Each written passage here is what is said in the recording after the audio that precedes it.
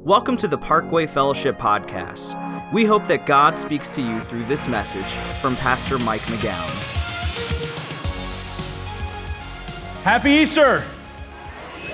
So glad that you're here today. Man, it's going to be a great day. It already has been a great day. And I hope that you have a fabulous day with your kids, your grandkids, your family, your extended family, whoever it is that you're celebrating Easter with. I hope that today is fabulous for you and your entire family. Now, in getting ready for this Easter service, I did some research about Easter, and I came across some interesting fact that I did not know.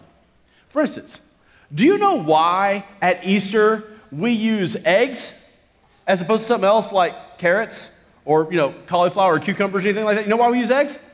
We use eggs because since ancient times, the egg has been the symbol of new life, like perfect for Easter, right? But in the medieval times, people often gave up eggs for Lent. And so when Easter rolled around and they could eat eggs again, hard-boiled eggs became a big part of the Easter celebration, and so that's why we use eggs. Interesting. Now, how did eggs start getting dyed and colored on Easter? You know that? Well, in the earliest days, the eggs were only one color. They were all red. All the eggs were red. And they were red because it symbolized the blood of Christ that was shed on the cross for the forgiveness of our sins. And it was only centuries later that they became multicolored as other dyes were introduced. Now, why do we have egg hunts? Why do we have egg hunts? Well, in the earliest days, there were no egg hunts, there were only egg rolls. Okay, no. I know what you're thinking. No. Not like egg roll. I mean like egg rolls, like you roll an egg. They would have these egg rolling races, these egg rolling contests, and the reason they did that was because it was a reminder of how the stone was rolled away from the tomb of Christ. It was only much, much later that the egg rolls somehow morphed into an egg hunt. Okay? Well, what about the Easter bunny? Like, where do we get this man-sized bunny that lays eggs filled with candy for children? Nobody knows. It's just so weird, okay? Nobody has any idea where we get that. Now look, you probably didn't come to church today so that you could learn a lot of, interesting facts about Easter eggs and that kind of thing. And I don't know why you came. Maybe you came today because it's your family tradition. And so you come on Easter as a family, you come to church like that's your thing. Maybe that's why you're here. Or maybe you came today because you got invited by a friend or a classmate or someone on your kid's baseball team or somebody at your gym or a coworker. Maybe that's why you're here. Or maybe you're here today because you're looking for a fresh start.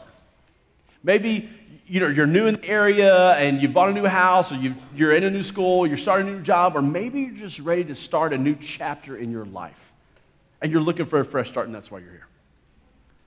Or maybe you saw a social media post, or maybe you're just driving by and you saw the sign and you thought, I think we're going to go, and that's why you're here. Or maybe you don't even know why you're here, but you've just found yourself here today. Look, regardless of why you're here, I'm glad that you are. Because I'm telling you, God has something for you today. He's got something for you. But more important than why you're here is how you respond before you leave. And look, there could be 100 different reasons why you're here. But there are only 3 possible responses before you leave.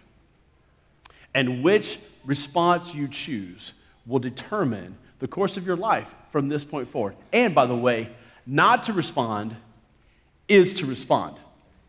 And ironically, on that very first Easter, 2,000 years ago, at the tomb of Christ, there were 3 groups of people who depicted these same 3 responses. And how each of them responded determined the course of their life from that point forward as well. And so today, we're going to look at these 3 groups of people, what their responses were, and figure out how God wants us to respond and how we can respond today to the tomb of Christ. Now, Just in case you're not familiar with the story of Jesus, let me kind of catch you up on what's happened. 3 days prior to Easter, Jesus was arrested and he was crucified on a cross. Now look, Jesus hadn't done anything wrong. He was perfectly innocent. He had committed no crime. The religious leaders of the day were jealous of Jesus' popularity. And so they had him nailed to a cross through his wrists and through his feet, and he hung there until he died. Now, it wasn't until afterwards that the disciples and others realized that while Jesus was on the cross, he was taking the punishment for the sins of the world upon himself. It wasn't until later until they realized that Jesus was taking on himself the sins of the world, of you and of me and of everyone else. I mean, nobody got it at the time. The disciples realized it afterwards.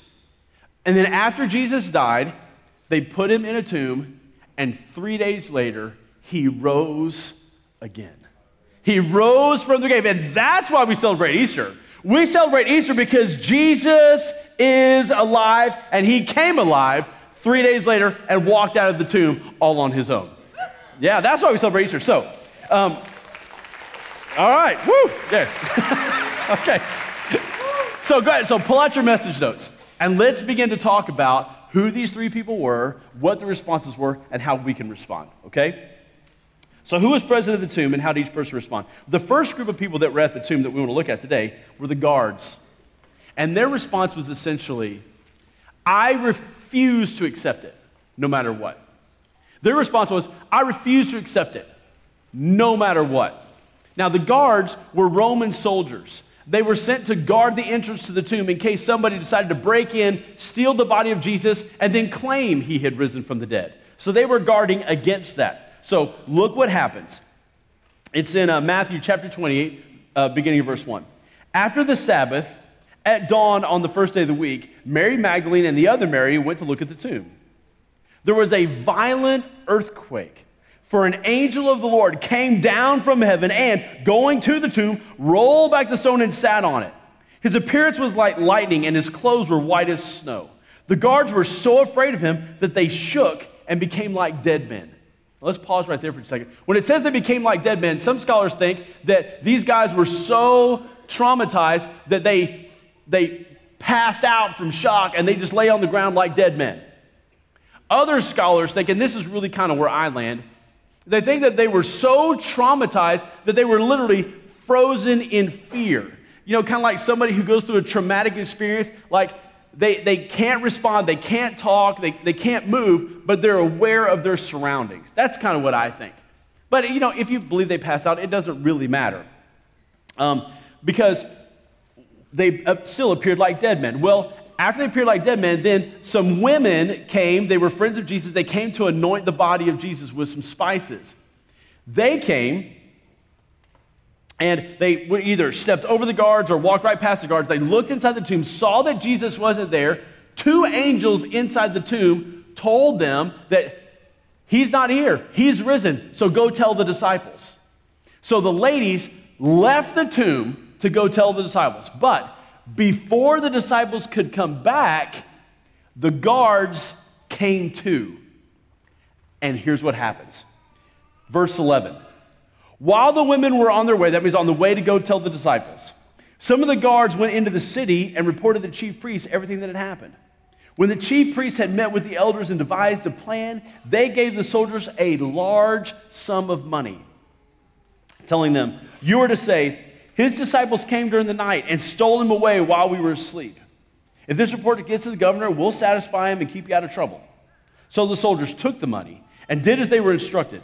And this story has been widely circulated among the Jews to this very day. Okay, now, here's the thing. Here's what I want you to see. The guards are the ones that saw everything. They saw an angel drop out of heaven and land with such force that it caused an earthquake. It caused the ground to shake. They saw this angel go over and roll this stone away from the entrance to the tomb. And it's at that point, after he rolled the stone away, that these guys became like dead men. And so I kind of think that what they were the ones that actually, after the angel rolled the stone away, They saw Jesus come out of the tomb, and that just sent them over the edge. And so they passed out, or they were frozen in fear because they were so traumatized and freaked out by this whole thing. It doesn't matter, but at that point in time, they became like dead men. Now, if they were passed out, they wouldn't have seen this, but they weren't. They would have seen the women come and step into the tomb, hear the angels, and then run back to tell the disciples. And then they came to. And then when they went in town, they were bribed to say that the body was stolen. Why? Because everybody knew that if you could just find the body of Jesus, that this whole idea of believing in Jesus and believing in Christ would be over before it even got started. All they had to do was find the body. And so a massive manhunt was started. The Romans and their legions searched everywhere for the body of Jesus. The Jewish leaders and their followers searched everywhere for the body of Jesus, but nobody could find it. Not even a trace. Couldn't find anything. Now, if you happen to be thinking that, well, I mean, maybe the disciples did steal the body and hide the body. That scenario is extremely unlikely. And it's extremely unlikely because, first off, the disciples, these guys weren't well connected, okay? They had no resources. In fact, they locked themselves in a room for days out of fear that they would be arrested. So not only did these guys not have the skill set to pull off a global hoax, they didn't have the opportunity. It just wasn't in it for them. So that scenario is extremely unlikely. And just in case that you think that they did pull it off, to what end? I mean, so that they could get rich? All of them died poor. So they could gain power? None of them ever held any sort of office or position. So that they could gain fame? None of them became famous until after they were dead. In fact, 10 of the 11 disciples that were remaining, 10 of them died a tortured death of a martyr. Now, if they all knew that the whole thing was a hoax, they all knew that they had hid the body of Jesus, would anybody really die for something they knew was a lie? I mean, and would they die all of them were tortured and then killed. Would they all die like that for something they knew wasn't even true? I mean, look, one or two of them might, but all 10? No, I mean, that's not even probable. Now, just in case you're still thinking, I don't know, Pastor Mike. I mean, all that just sounds too unbelievable. I'm not so sure about all this. In case that's your attitude, just like the guards, still kind of pushing back, refusing to believe, then let me just ask you this. What happened to the body? What happened to the body? If Jesus died, then there's a body. What happened to it? If you don't believe, then you have to come up with an answer to what happened to the body of Jesus. And why did the guards have to be bribed to say that it was stolen? Well, they had to be bribed because they knew the truth. They knew that Jesus had risen from the dead, probably because they had seen it firsthand for themselves. That's probably what happened. So look, if you still are pushing back against it all, let me just say this. Be intellectually honest with yourself. Be intellectually honest and go do some legitimate research on what happened to the body of Christ. Look, look, go look to credible sources, okay? Don't go to Facebook, okay? That doesn't count, right? Go look at some credible sources and answer the question, what happened to the body of Jesus? Because look, I'm telling you, if Jesus is who he says he is, he says that all of us will spend eternity either with him or separated from him in a place the Bible calls hell with no hope of ever escaping. So there is a lot hanging out. The stakes are really high. You should go find out for yourself and do the research on your own because there's a lot at stake here. And so look, all I would ask is this. Just be open-minded. And just genuinely be open-minded. And I believe that God will show you over time who Jesus really is. Okay? All right. Second response, number 2. Second way that we can respond is this. It's to respond like Peter. And Peter's response was, I wonder if it's true, but I don't know for sure. I wonder if it's true, but I don't know for sure. Now, when the women leave to tell the disciples that Jesus is risen from the dead, 2 of the disciples race back to the tomb to check it out for themselves. One of them is a guy named Peter. And let's read what happens with him. In Luke chapter 24, verse 9, the Bible says this. When they, and the they is the women, when the women came back from the tomb, they told all these things to the 11 and to all the others. It was Mary Magdalene, Joanna, Mary the mother of James, and the others with them who told this to the apostles. But they didn't believe the women because their words seemed to them like nonsense. Peter, however, got up and ran to the tomb. Bending over, he saw the strips of linen lying by themselves, and I want you to underline the rest of this, he went away wondering to himself what had happened. He went away wondering to himself what had happened. At this point in Peter's life, he still did not understand that Jesus had to rise from the dead. And look, let's just be honest. None of the disciples really understood that at this stage of the game. None of them really got it. I mean, when Peter went to the tomb that day, he did not show up at the tomb and throw his hands up in the air in victory like, woohoo! He's risen! He's back, baby! Like that's not what happened. Peter walked away thinking, I wonder what went down. And resurrection was not an option he was considering. I mean, that's just what happened. Now, Peter didn't believe, and let's just be honest, I think the main reason he didn't believe was because the thought of somebody rising from the dead, that just sounds unbelievable. But I do think there's a second thing that added to Peter's difficulty in believing, and we know from Peter, he was one of the slowest of the disciples to accept the resurrection of Christ because he didn't accept it for about a week later. And I think, my personal opinion, one of the reasons why Peter was so slow to accept the resurrection of Christ is because of what was going on in Peter's heart. Because it wasn't until Peter had a personal encounter with Christ and Christ dealt with what was going on in Peter's heart that's when Peter finally accepted the resurrection. So what was going on in Peter's heart? Guilt. Guilt over what Peter had done.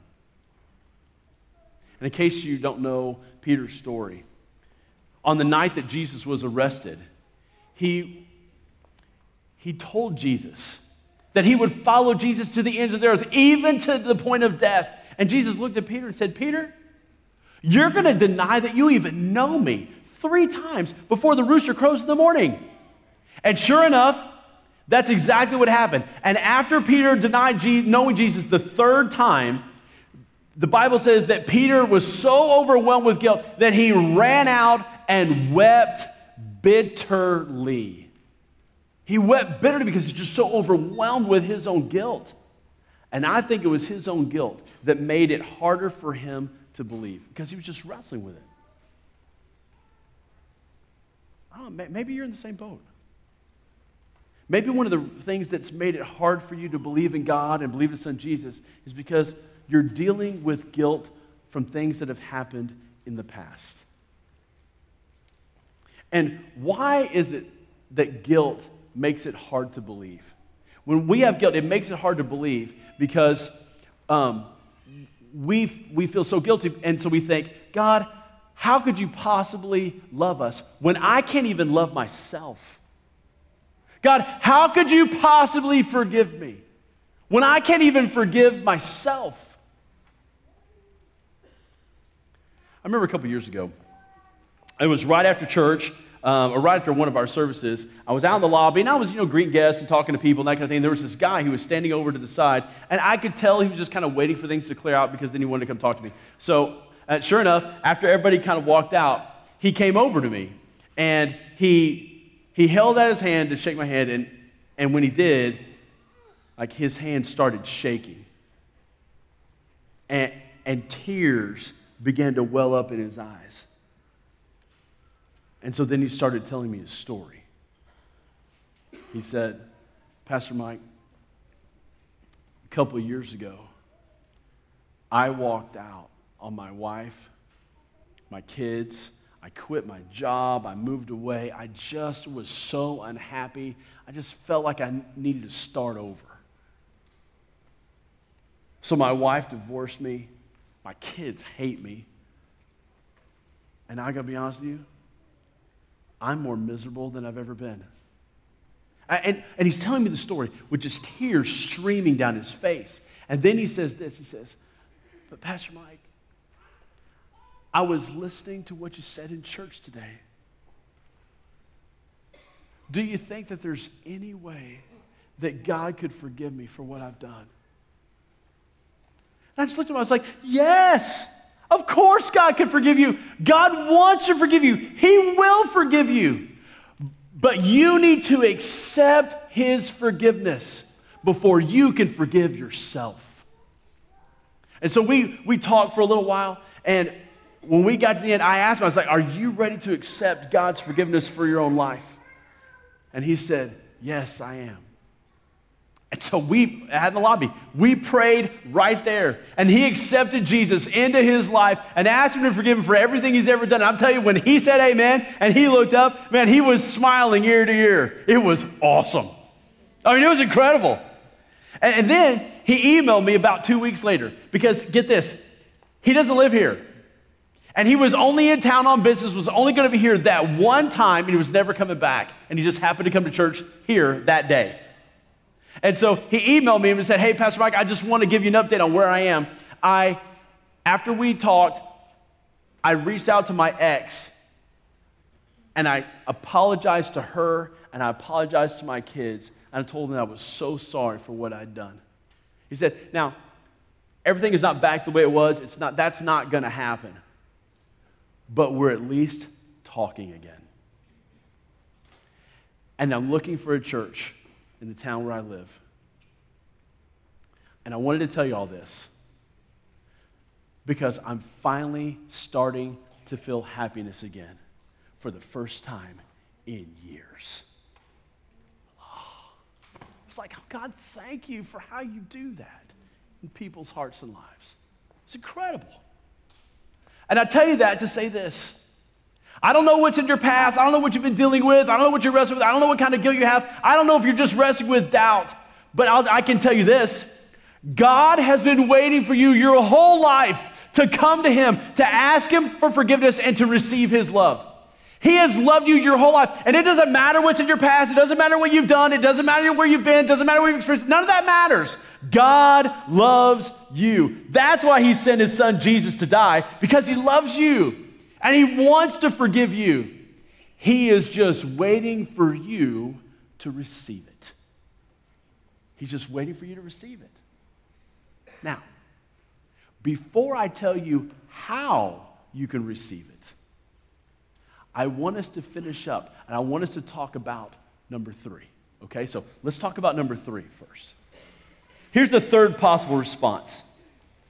It's the women and John, and their response is, I believe. Their response is, I believe. Remember how I told you there was a group of women that had come to put spices on the body of Jesus? Well, here's what happens when they arrived at the tomb. Matthew 28, verses 5 through 8. The angel said to the women, do not be afraid, for I know that you're looking for Jesus who was crucified. He's not here. He is risen just as he said. Come and see the place where he lay. Then go quickly and tell his disciples, he is risen from the dead and is going ahead of you into Galilee. There you will see him. Now I've told you. So the women hurried away from the tomb, afraid, yet filled with joy, and ran to tell his disciples. And so we know that the women believed because when they left, they were filled with joy. I mean, a little bit freaked out, but still filled with joy. So we know that they believed. Then, after they the women leave, and they go tell the disciples that Jesus is risen. And remember, 2 of them ran to the tomb to check it out for themselves. The first one was a guy named Peter, who we already talked about. The second one is a guy named John. And so let's read what happens with him. In John chapter 20, verse 3. So Peter and the other disciple, we know from context that's John, started for the tomb. Both were running, but the other disciple outran Peter and reached the tomb first. He bent over and looked into the strips of linen lying there, but did not go in. Then Simon Peter, who was behind him, arrived and went into the tomb. He saw the strips of linen lying there, as well as the burial cloth that had been around Jesus' head. The cloth was folded up by itself, separate from the linen. Finally, the other disciple, again, this is John, who had reached the tomb first, also went inside. I want you to underline the rest of this. He saw and believed. He saw and believed. So when John gets to the tomb, he looks inside and he sees that the tomb is empty. And he believes. He believes. What does he believe? He believes that Jesus has risen from the dead. Why? Because he believes that Jesus is who he said he was, that he is the Son of God. So let me ask you, if someone came to you and they said, who do you think Jesus is? What would you say? Would you say, well, I think Jesus is only a really good moral teacher. I think he's a great teacher. Or would you say, well, I think Jesus is just a great prophet? Or would you say, I think Jesus is the Son of God? Now listen, I've heard people say all three of those things. Okay, but get this. You really can't say that Jesus was only a good teacher, because Jesus taught that he was the Son of God. So if he was a good teacher but not the Son of God, as soon as he teaches that he is the Son of God, he stops being a good teacher because now he's a liar. Right? You really can't say that Jesus was just a great prophet, because as soon as Jesus says that he's the Son of God, he stops being a great prophet because he's deceiving people. So he can't be really a great prophet. So who is Jesus? Well, a former atheist who became a Christ follower, C.S. Lewis, says that when it comes to Jesus, there's really only three options for who he could be. And I want you to write these down. There's a space in your bulletin for this. There's only three options for who Jesus could be. The first option is that Jesus could be a liar. He could be a liar. So if Jesus was not the Son of God, and he knew it, but yet he says he's the Son of God, then he's a liar, and you shouldn't believe him.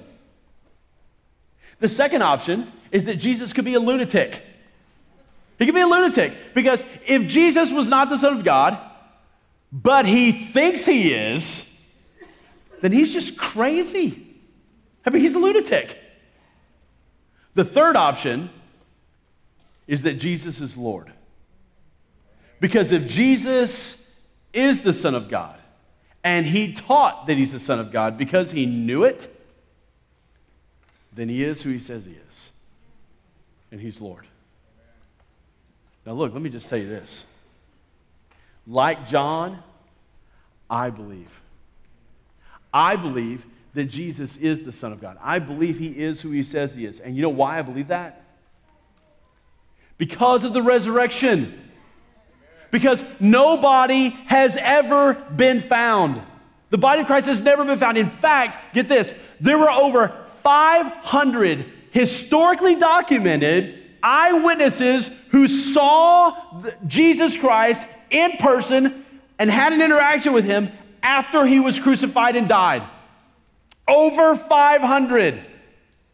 In addition to that, the disciples, they became this band of brothers who boldly proclaimed Christ and held to their belief, even though 10 of the 11 of them died a horrible, tortured martyr's death.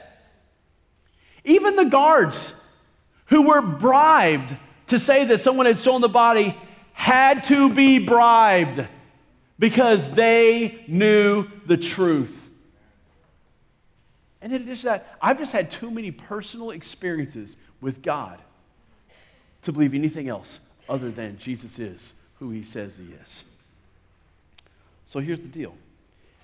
If Jesus is Lord, if he is the Son of God, what that means is that one day you and I will stand before him to give an account for our lives. And when we stand before him, essentially, you have been given a lifetime to make one decision.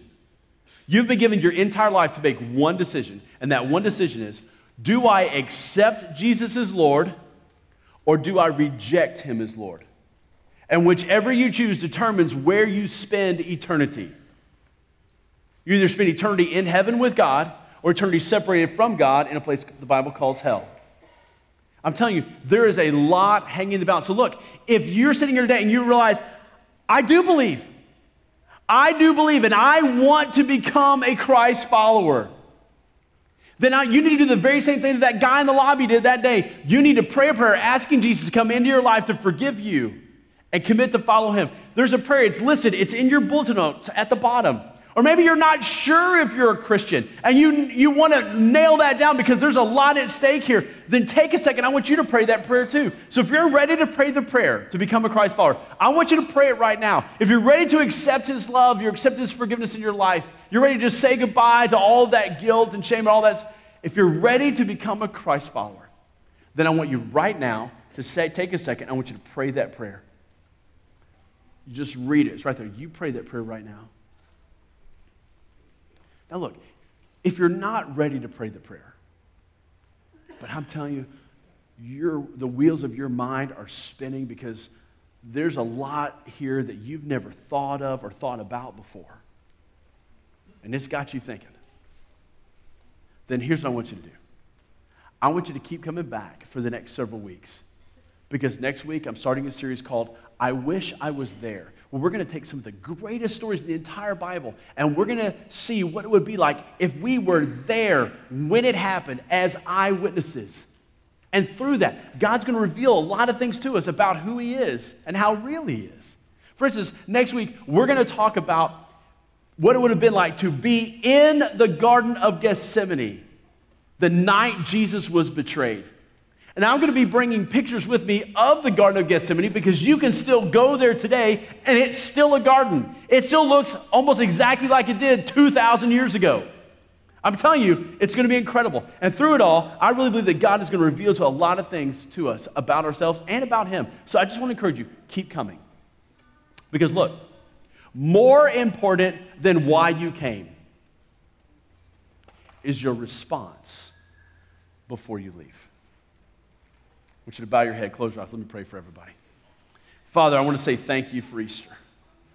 Thank you for this day in our calendar that you have set aside for us to remember Jesus and celebrate what he did. And for those who already believe, God, I thank you that you have given us so many things that point to the truth of what really happened that day.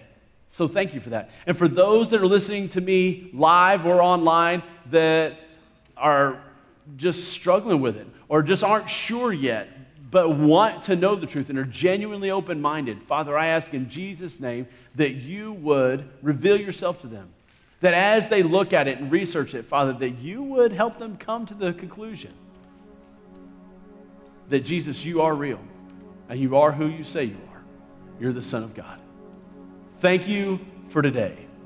And I ask that you would do all these things. In Jesus' name, amen. Thank you for taking the time to listen to this message. For more information about Parkway Fellowship, find us online at parkwayfellowship.com. You can also download our mobile app for access to the most recent messages, video content, and much more.